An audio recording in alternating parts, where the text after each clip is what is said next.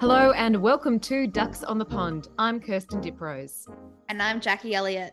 This episode is supported by Sophie Murfitt Design, a Squarespace web designer based in rural Tasmania. Yeah, we'll hear from Sophie briefly at the end of this episode to talk about her new business, Digital Ag. Right now, we're looking at something a bit different, life coaches. Firstly, what even is one? It gets a bit of a bum rap, I think, in Australia, that term, but I can't think of a better one because it really is important to look at all aspects of your life, your family, your career or business. That's Karen Foster. Before becoming a life coach, she ran a successful PR company called O2 Media. I'm just going to say it, Jackie. I always thought a life coach was all a bit woo-woo. Like, how can anyone be an expert in life? I used to have the impression that a life coach was probably the kind of person who likes to help others, but doesn't really have their own life sorted out. I mean, there's not really a degree in life coaching, is there? Well, there probably is somewhere, but, you might have to be a bit skeptical about it. That said, in this episode, we meet two women who are incredible businesswomen, very community-minded, and leaders in their own right. And I was working with all these incredibly talented women in rural communities who weren't seeing their own value and in turn weren't being valued.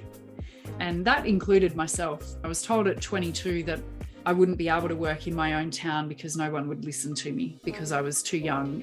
That's Rebel Black, entrepreneur and founder of The Rural Woman, among many other initiatives she's started. Rebel lives in Lightning Ridge, New South Wales, and calls herself a life coach, but prefers the title human agronomist.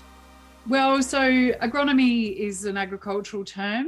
Agronomists are people who work with plants and in the context of their environment, and they will advise farmers on the kind of inputs that the plants might need in order for them to flourish and thrive and produce the best possible outcomes. So they take into consideration all of the elements and the grower's desire and the best plants and products to produce. So I do that for people. I understand their context. I understand their environment. I get to know it, learn what their goals and aspirations are, and then I connect them to inputs that are going to help them really bloom where they are. I really like that description. I think starting from the point of what is a life coach is really helpful because I think sometimes people mock the concept of a life coach. Like, how can anyone really know how to succeed at life? Well, I think understanding firstly the way that a great coach works will help understand how someone can help you in your life in that context. And the role of a coach is really to ask great questions. That's how I perceive it anyway. So when I'm coaching someone, whether it be in their business, in their spiritual development, in their physical well-being, in their health, or in their life in general, in relationships or love, I'm not an expert in their life, and I'm not an expert in life as it is, but I am really good at asking very probing, very deep questions that then force that person to dig deeper into their own perspective, to understand the nuances of why they are the way they are and how they're attracting and creating and being part of and participating in the world that they find themselves in, the life that they find themselves in, and how that they can start to be at cause of that rather than experiencing only the effect. And so I think coaching is, not everyone's a great coach. If you want a consultant or an expert, that's a very different way of engaging with someone with expertise than it is engaging with a coach. If you want someone who's going to give you the strategic plan and provide you the advice and say, here are the steps that I think you should follow that are going to get you to the end goal, then you're really looking for a strategist or a consultant or an advisor of some kind. But if you're engaging with a coach and they're not asking you great questions and they're telling you what to do, then they're not coaching you, they're consulting. So I think the differentiation, the distinction is really, really important to understand. And then that helps us understand why we would, engage a coach, is if they're going to ask me great leading questions that help me find my own clarity, then I all of a sudden become an expert in my own life. Okay, Kirsten, I'm a bit more convinced now. I'm starting to get the concept. I think also once you hear what Rebel Black has achieved, I mean, that's what's really opened my mind up to the idea of a life coach. I grew up on a property east of Coonabarabran in central West New South Wales. So I grew up on the land, spent all my holidays either on horses, mustering, doing sheep, shearing. Summer holidays were all shearing. September holidays were landmarking. We were contributors to the farming business.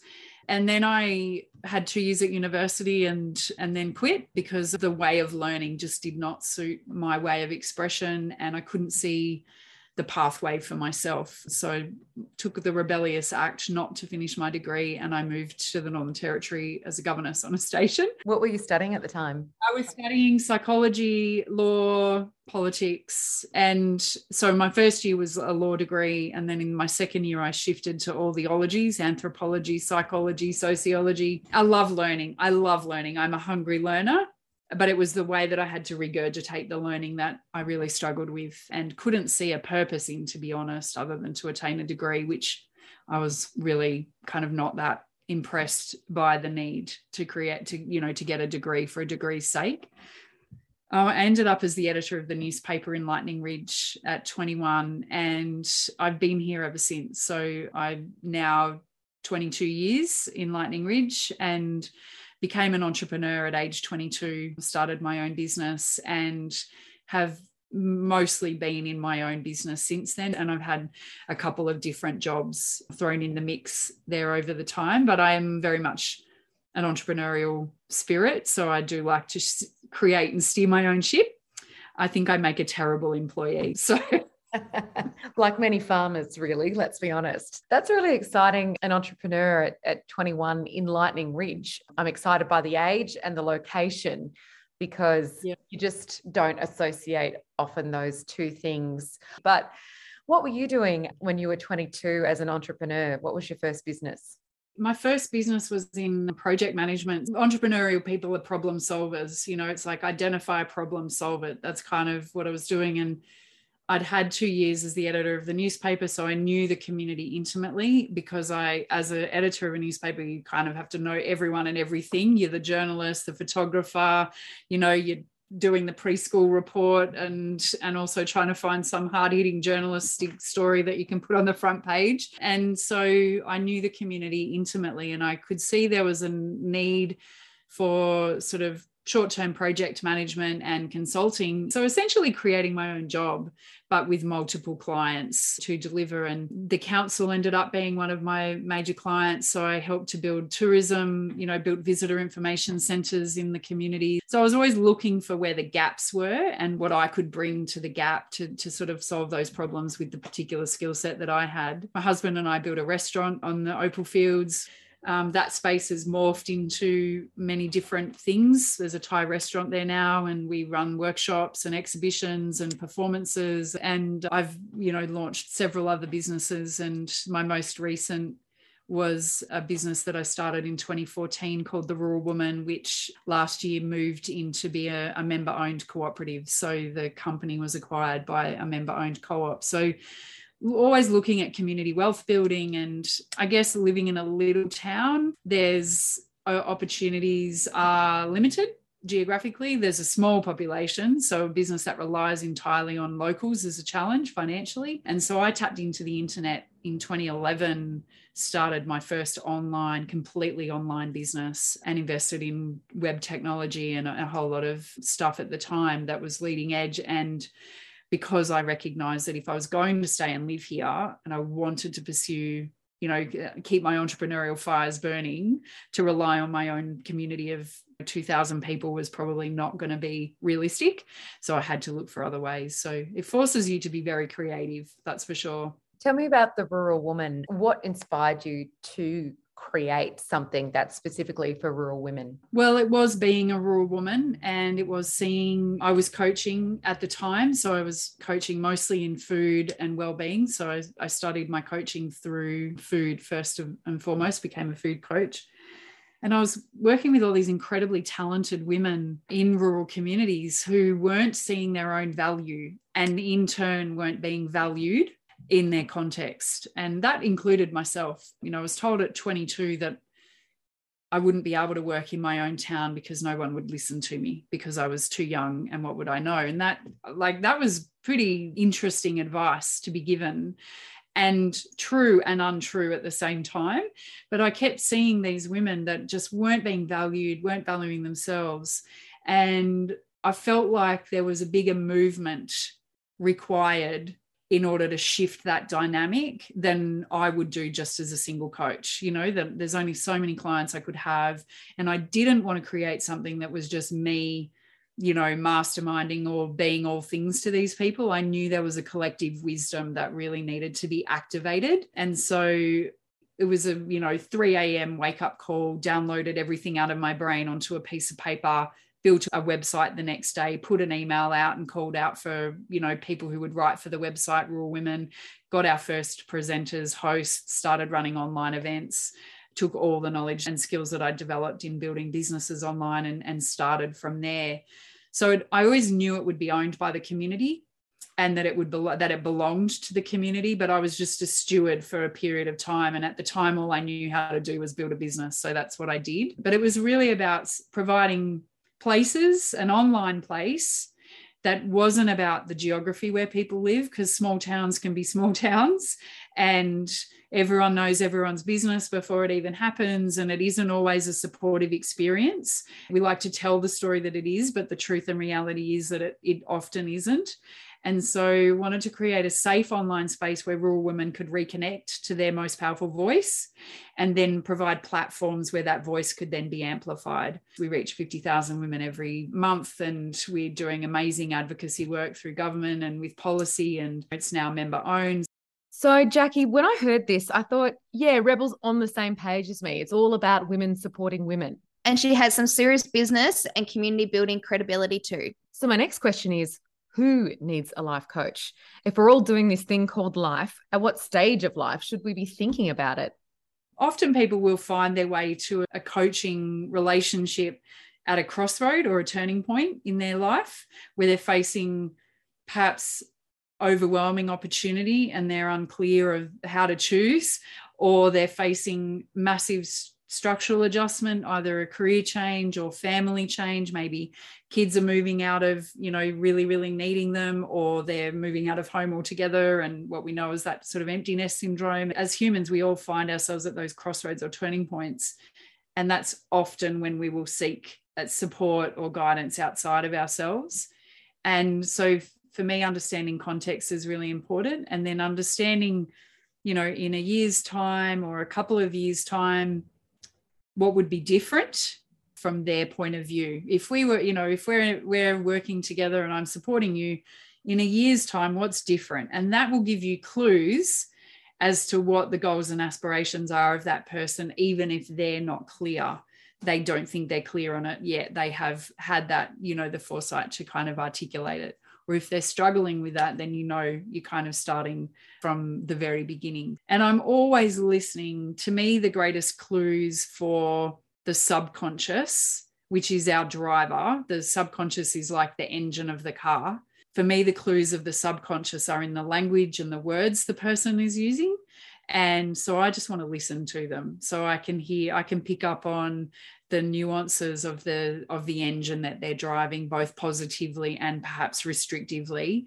And that often gives me a place to start to just open the door around a conversation of, in whatever context of their life that they're sort of struggling with. And what I do find often is we don't start with the greatest pain point. We start somewhere else. If they're really struggling in relationships, for example, I wouldn't usually start the conversation there, because there's so many protection mechanisms that our subconscious and our ego has around us staying in that state, that sometimes we've got to come in a side door and trick ourselves into change. So Kirsten, seems like you can come to a life coach for your business, your relationship, or any other goals you might have in life. I still have one foot in the woo-woo camp for life coaching, but this does make a lot of sense, especially for us as rural women. I find it incredibly hard myself to prioritize things in my life. So here's Rebel. when I came to coaching myself for the first time, it was through my business. So I think often people will find, particularly women, will find that they will feel more comfortable investing in their business and support mechanisms around their business than they would necessarily around themselves directly. But I think the best time to engage any support service in any context is when you don't need it in crisis, honestly.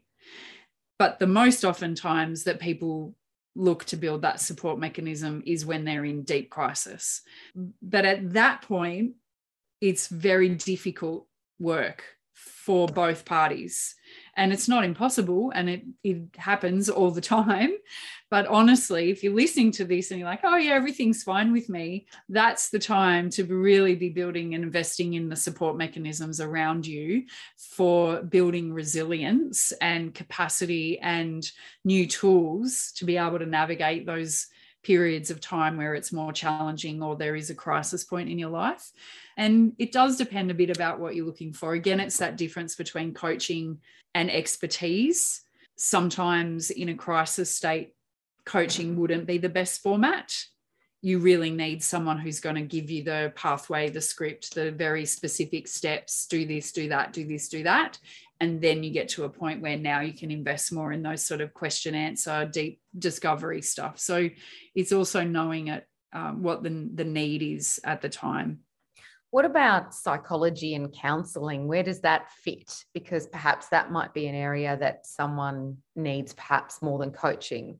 Yeah, and I think it's very person dependent as well. Like individually, the person that's needing the support it's really got to be up to them. And then it will also be the person that they're meeting, because there are coaches that can do just as great a work as a psychologist or a counsellor, even though that's not their field, but because of the work they've done would have expertise in that space. But there are also coaches who aren't good at that. And so I think it's getting familiar with the differences and whether that person as a guide and a support in your life is going to be the right fit and the right person for you. So are you convinced now, Kirsten? Yeah, I think I am. Like Rebel said, it's about getting the right person. But it is worth mentioning that there are some charlatans out there who use the tag life coach to get you to join bizarre cult-like groups. I don't know if you've ever listened to the podcast Twin Flames. If you have, you'll know what I mean. Great podcast, by the way. Some of that stuff uses the guise of personal development, but can really be dangerous, or at the very least, a waste of time and money. Yeah, and that's what I used to think too. Sometimes they are just well-meaning people with no idea. I call that category the smoothie types. You know, they're on Instagram making mixed berry smoothies and talking about wellness and calling everyone hun or lovely. And then the next thing you know, they have a life coaching course. Yeah, it sounds like it. And then charge a shitload of money for something that you don't really get anything out of. but that's why we've found Rebel and our next guest, Karen Foster, because they're none of those bad things. They understand business, goal setting, coaching, and they're raw women. Exactly. And Rebel Black comes highly recommended. And Karen, she's relatively new to life coaching, but I came across her in her previous career in PR, where I can tell you firsthand she was superb at her job. So let's meet Karen Foster. She grew up in Gippsland, and then she moved to a tiny town called Yambuck near Port Fairy, where her parents ran the local pub. I loved being there. It's a small community that had a really big heart, and I think that's what made me fall in love with the area. And the pub, of course, is like a community hub, so it really draws everybody there. At some point, everyone goes to the pub, whether it's just for a Friday night counter meal or whatever it might be. So I was lucky; it really helped me to become part of the community. Tell me about your career. You were a journalist. Who were you working for, and what drew you to that profession? Yeah, I remember being in grade 3 and saying I wanted to be a journalist, not having any real idea what a journalist did at that time, but I loved to write stories. I think I was a creative kind of kid. And after school, I got offered a cadetship in Sale, where I was living then at the time, at the Gippsland Times. And so I took that and I ended up going to uni later on, but that really kick-started my career. Wow, there is a bit of journalism, life coach connection here. That's bizarre. Both Karen and Rebel started their careers as journalists. This could be your next career move, Kirsten. Never say never. But Karen also had a PR career first, running her own business. Yeah, I did. I went to the dark side of marketing and advertising and PR, which seems to be a pretty common career path for a lot of journos. It was essentially because I had very young children and I wanted to have a bit more flexibility. So I decided to start my own business, not knowing at the time that starting your own business actually consigns you to a life of very long days and lots of hard work. So I think the dream was a little bit romantic, but I found I just loved it. And that was in 2007, I first started, and it was literally on a computer in the corner of my bedroom. It was a very small enterprise. I had no idea how to run a business. I loved writing, and that's all I knew. This grew to a significant business. 12 employees doing marketing and graphic design with a studio in Warrnambool. And it was very successful for a decade. Then it hit a hurdle. And what I love about Karen is she's not afraid to talk about it. We romanticize business a lot, and I think it's really important that we talk about the tough times as well. One of the big errors, there were a couple I made. The first was not really keeping a close eye on what was happening in the industry and adapting and being at the front edge of that adaptation. So I was just having such a lovely time that I didn't really stop to think, okay, what's the future of our industry? And online competition became much, much more steep, and it got harder and harder, I think. So I think that was one of my big takeaways, is to really keep your head up, looking around and seeing what's happening in the industry around you. We essentially folded in the end. Certainly the model that I had, the business model that I had, which was centred around having lots of people providing services. We really had to just close everything and start from scratch. And that's what I did. I just came home. It was just a year before COVID arrived, actually. I just moved back to my home office. A couple of my former employees started their own design studio, which is going really well for them, using a different model. And that just made me take stock and think, okay, what am I going to do now? What do I want to do now? And I think up until that point in my life, I'd really just gone wherever life took me, just really whatever came up, I'd think, oh, that's a good thing. I'll go and give that a try. So I never really sat down and thought, how do I intend to live from here on in? So it was a really big turning point. And again, Karen learnt the lesson of being intentional from the world of business.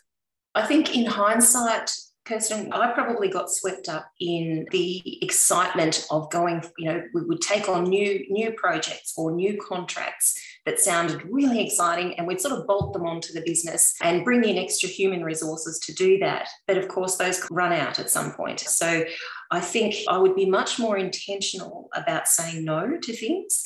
And really, I don't like the phrase, but sticking to your knitting, stick with what you're really great at. And I probably suffered from shiny object syndrome and saw lots of exciting things I wanted to do, but didn't have a really clear strategy that I stuck to. I think that's probably where I went wrong along the way. But look, I don't regret it at all. It was a lot of fun. I had met some amazing people, made some lifelong friends, and it brought me to where I am today. So I don't regret that for a moment. And, it's helped me to be a much better business person today. That was only a couple of years ago. So what did you decide you wanted to do? I made a complete 180-degree turn, really. I've always been interested in personal development. And I thought, this is the work that I love. This personal development this is what makes me get excited when I get up in the morning.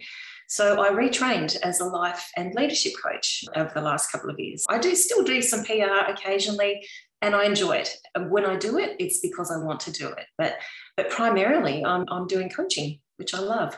I think a lot of rural women often feel torn about where they should be going. They might have children they're busy with, they might work a bit on the farm, but often have something they really want to do, whether it's a business or a career. But balancing all of that is really, really difficult. What process could you potentially go through with a woman who, has all of these things in their lives that are equally important to them, but, there's only 24 hours in a day? Yes, excellent question. There are 24 hours in a day and there's only one you. So you can't be everywhere and you can't be all things to everybody. The term life coach, it gets a bit of a bum rap, I think, in Australia, that term, but I can't think of a better one because it really is important to look at all aspects of your life. You know, your family, your career or business, your social life, your spiritual life, if that's important to you, your community life, all of those things come into play. And I think it's just being conscious of all of those domains of your life that's actually a great starting point, because we don't often stop to think about the different roles we play, and we don't often stop to think about the roles that we want to play, and that sometimes we play roles that are foisted upon us that we didn't really want.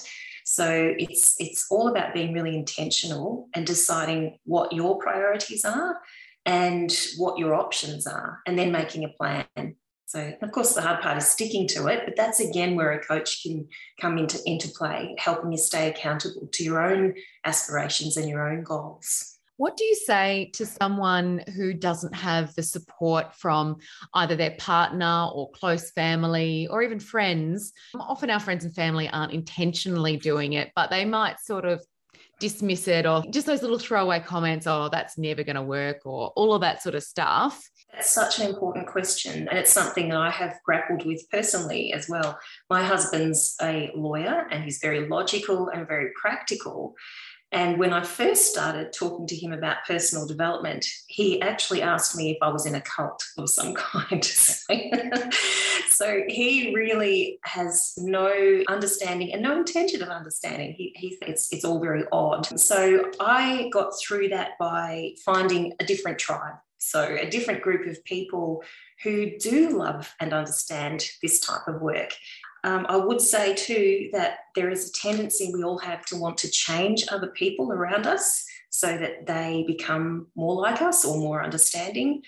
And I think my advice there is they get to be them. They get to be whomever they want to be. They don't have to change. They just need to be comfortable with your change. And sometimes that can't happen, but sometimes it can. You know, Jackie, it's not just the journalism connection Karen and Rebel have.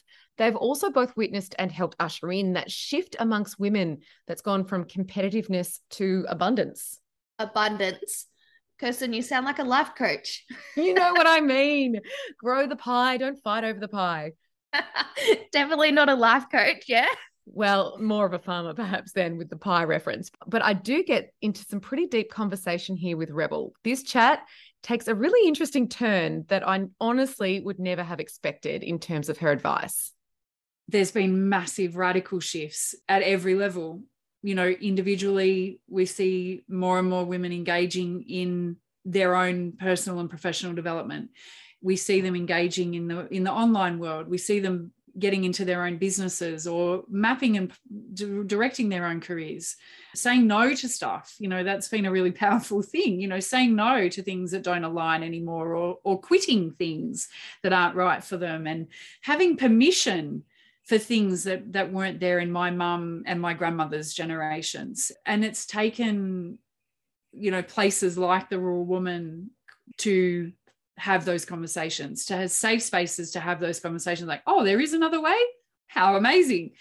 You know, and to be uncomfortable in the change that's required around shifting from that sort of scarcity driven, fear-based culture that we all just believed into abundance, and there's enough for all of us, and we are enough, and those sorts of things. So even in the early days where we were putting memes out that were saying things like I am enough was really challenging for people, because that wasn't a language that was used 8 years ago, but it is such a common language that's used all the time now. I'm worthy, I'm enough.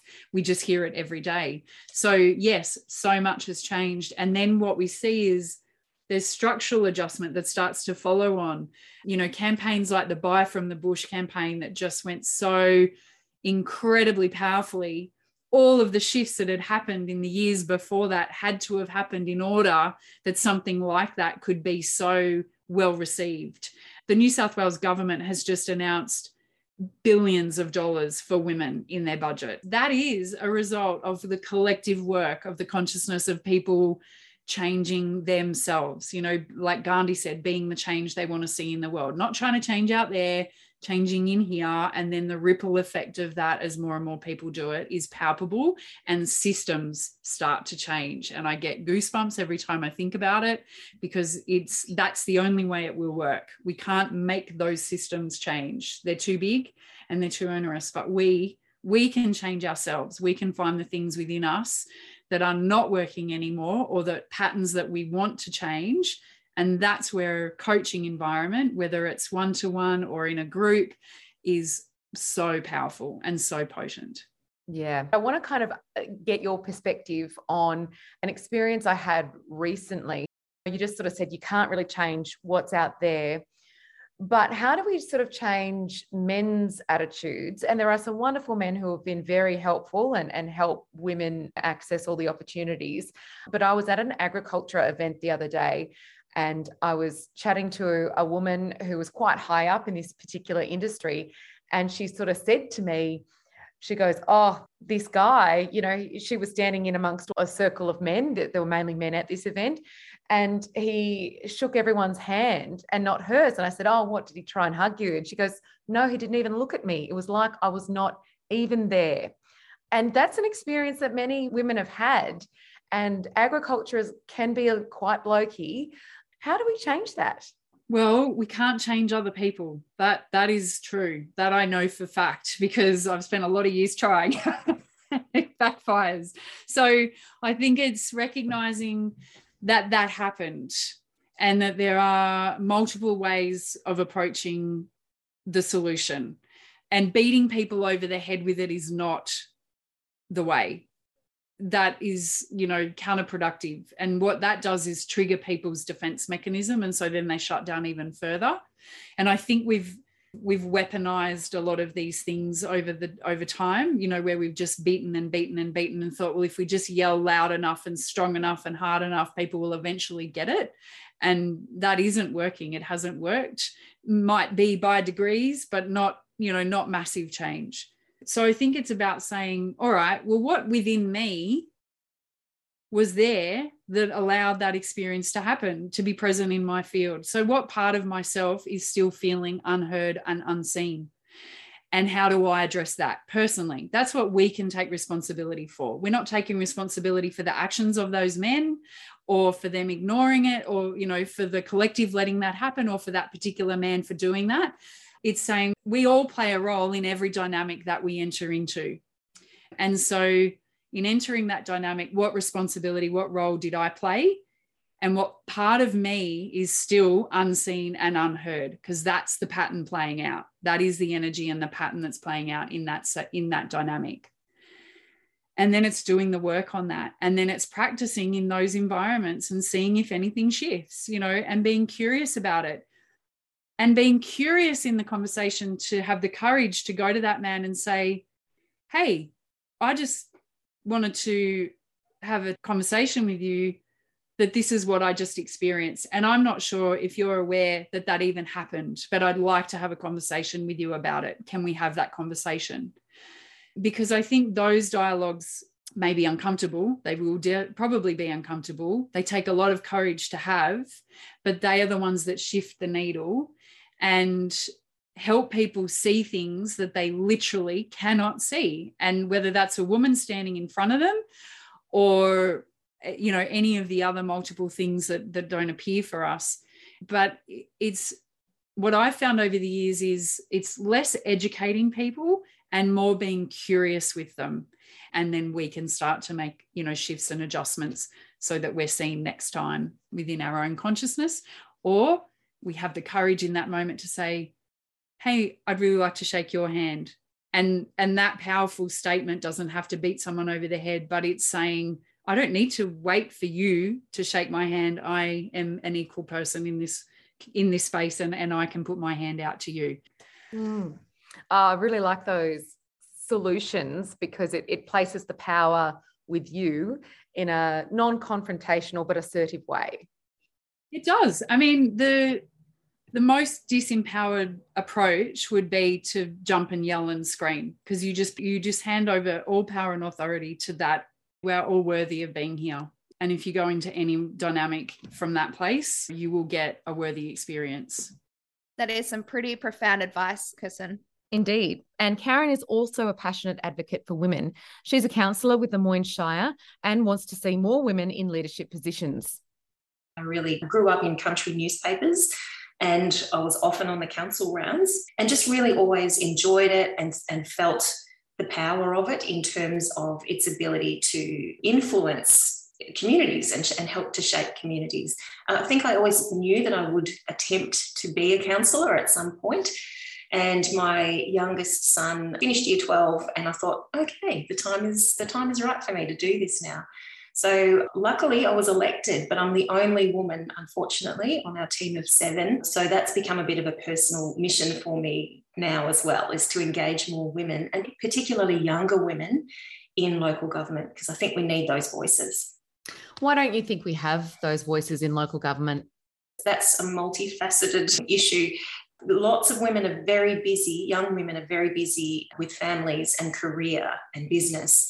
I also think that women aren't given the encouragement. There's not a lot of support that I see. Certainly in my community, there hasn't been a lot of encouragement for young women to step up into leadership positions generally. So if you look at Moyne Shire, only 16% of votes were for women. That's a lot of women who vote for men in leadership positions. So, and we might be a bit of an anomaly here, I'm not sure, but I do feel that there is a very old, pervasive sense that we want men in charge. And women feel that, they subtly feel that. So I'm really on a mission to encourage women to get onto boards, to get onto school councils and kinder councils, to get that leadership experience and really start having more of a voice in decision-making circles. And if I've learned anything from this life coaching podcast, the way to achieve your goals, Jackie, is to be abundance. No, Jackie, intentional. I think it's crucial to have a strategy for your life. And the best place to begin with that is understanding what your personal values are. So I mentioned freedom, for example, and that's one of my personal values. So that obviously will shape the kind of strategy that I develop. So that's a really good beginning point. And I use a framework around imagining your ideal future self and then deciding, okay, who do I need to be today to become her? So that's really very loosely the kind of framework that I use in my own life and in my coaching as well. It does enable the flexibility to change because I don't think you ever achieve your ideal, you can never achieve your ideal future self, because as you grow, your notion of your ideal future changes, your expectations of yourself expand. So it constantly changes. And I've used the word intention a lot. It's about choosing with intention what your next steps are and who you need to be to become the person that you want to be. And that's it for another episode of Ducks on the Pond. Thank you to our guests, Rebel Black and Karen Foster. You can find links to their websites in our show notes. But before we go, we have another brief interview we wish to share with you. Sophie Murfitt is a web designer in rural Tasmania. Now, I met Sophie a few years ago and she has been very supportive of Rural Women's Day and is currently creating our new website for Rural Women's Day, which also hosts Ducks on the Pond. Also, Sophie is starting a new business called Digital Ag. Sophie is our episode sponsor, which is something new that we're doing. And if you're a rural woman and would like to promote your business on this podcast in this way, then please get in touch to hear more about our sponsorship options. And speaking of sponsorship, Karen Foster is also a sponsor of this year's Rural Women's Day happening in Dunkeld, Victoria on October 15 and 16. Tickets are available and you can head to the Rural Women's Day website to purchase. Let's meet Sophie. So Digital Ag is my new venture, and basically it's a design studio that aligns with agricultural businesses to help them innovate and adapt and grow. So through seamless design alongside a usability first approach, we help businesses stay ahead of the curve, and we do this through offering a range of services, but mainly those relating to web, brand and digital. Why is it important to have something specific for ag, do you think? It's such a niche industry, and when I started Sophie Murfitt Design a couple of years ago, ag was there, but in the past few years, it's become more and more important to get an online presence. And I think ag businesses are starting to realize that now.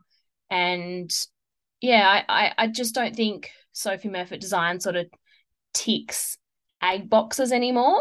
I really wanted to niche down, and that's why I've created Digital Ag. So what actually inspired you to create Digital Ag in the first place? Yeah, it's a hard one. I've been thinking on it for a few years now. And again, when I started Sophie Murfitt Design, I wanted to go into ag. I've got an ag background and I've got degrees in the ag area as well, alongside quite a few connections. But I just felt like if I wanted to go full time with my business, I couldn't just follow that niche, whereas now I can. Nowadays, I guess there is a solid opportunity in the Australian market for a design agency that specialises in helping agricultural businesses. And again, that's why I've decided to start Digital Ag. Is Sophie Murfitt Design still going to exist alongside it? Yes, it will still exist, but a lot of my clients are in the US and UK now, and that brand's gone in its own direction. And that's probably why I've seen a drop off in my ag inquiries. So I'm hoping this will fill that gap. Wow, that's super interesting. As a businesswoman, what is your favourite piece of business advice? I love this question because I feel like this changes over the years that you're in business, but now I'm at a stage where I think my favourite piece of business advice would be to never stop networking.